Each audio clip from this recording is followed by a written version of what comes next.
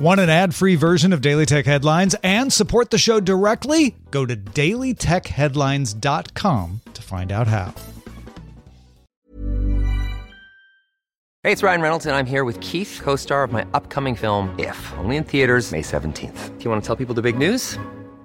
All right, I'll do it. Sign up now and you'll get unlimited for $15 a month and 6 months of Paramount Plus Essential Plan on us. MintMobile.com/switch. Upfront payment of $45 equivalent to $15 per month. Unlimited over 40 gigabytes per month. Face lower speeds. Videos at 480p. Active Mint customers by 531.24 get 6 months of Paramount Plus Essential Plan. Auto renews after 6 months. Offer ends May 31st, 2024. Separate Paramount Plus registration required. Terms and conditions apply if rated PG. My business used to be weighed down by the complexities of in-person payments.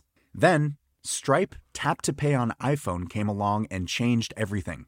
With Stripe, I streamlined my payment process effortlessly. No more juggling different methods. Just a simple tap on my iPhone and transactions are complete. What's truly remarkable is how Stripe caters to all my customers' preferences. Whether they're using cards, Apple Pay, or other digital wallets, Stripe ensures a smooth checkout experience every time.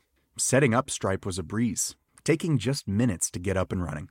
From local markets to global retailers, Stripe helped me expand my reach and grow my business with ease. To learn how Tap to Pay on iPhone and Stripe can help grow your revenue and reach, visit stripe.com/tapiphone. These are the Daily Tech Headlines for Friday, August 16th, 2019. I'm Sarah Lane.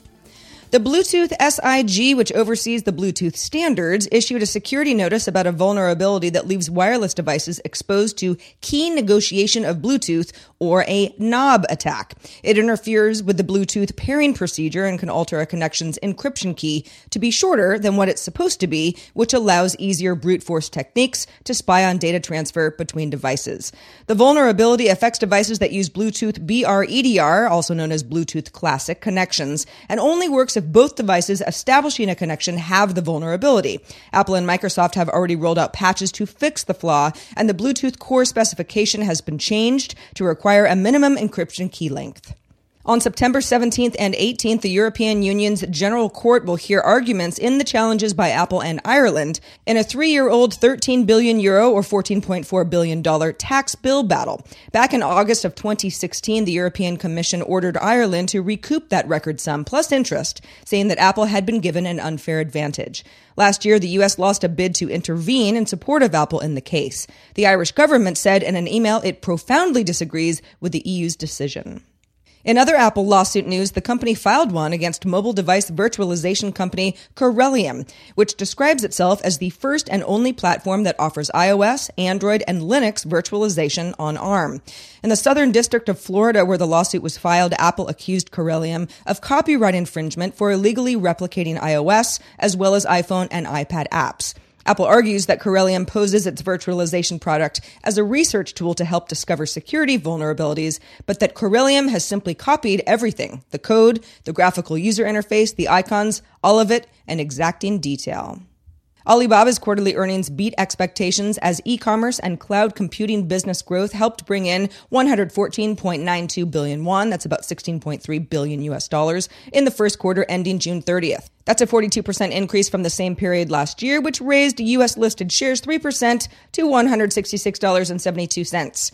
Analysts expected revenue to be around 111.73 billion won.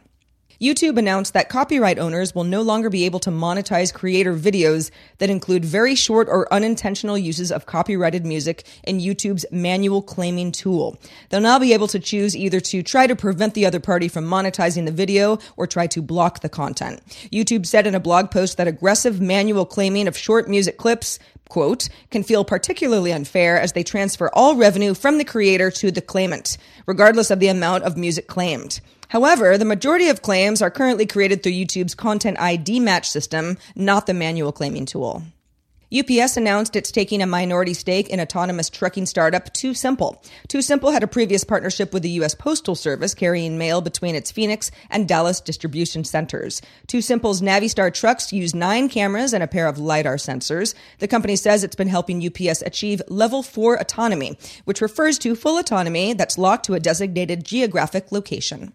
Research firm Canalys' latest quarterly report says that the wearables market now includes two clear sweet spots, those from $200 to $299 and those from $300 to $399, which now represent 80% of all shipments. Canalys noted that in the second quarter of 2019, over 60% of Apple's 4.7 million global Apple Watch shipments were shipped to North America, which is a 32% bump over the 2018 quarter. Fitbit was in second place and down from the previous year with 1.9 million shipments. Samsung, Garmin, and Fossil made up the rest of the top five, all short of the others category, which came in at 1.3 million units.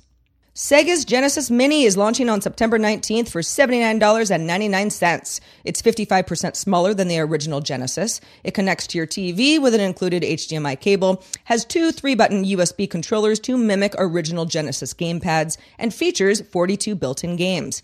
Sonic the Hedgehog, Echo the Dolphin are included, as well as third-party titles like Castle of Illusion and Castlevania, and multiplayer games like Streets of Rage 2. The price is about the same as the SNES Classic and cheaper than the $99.99 PlayStation Classic.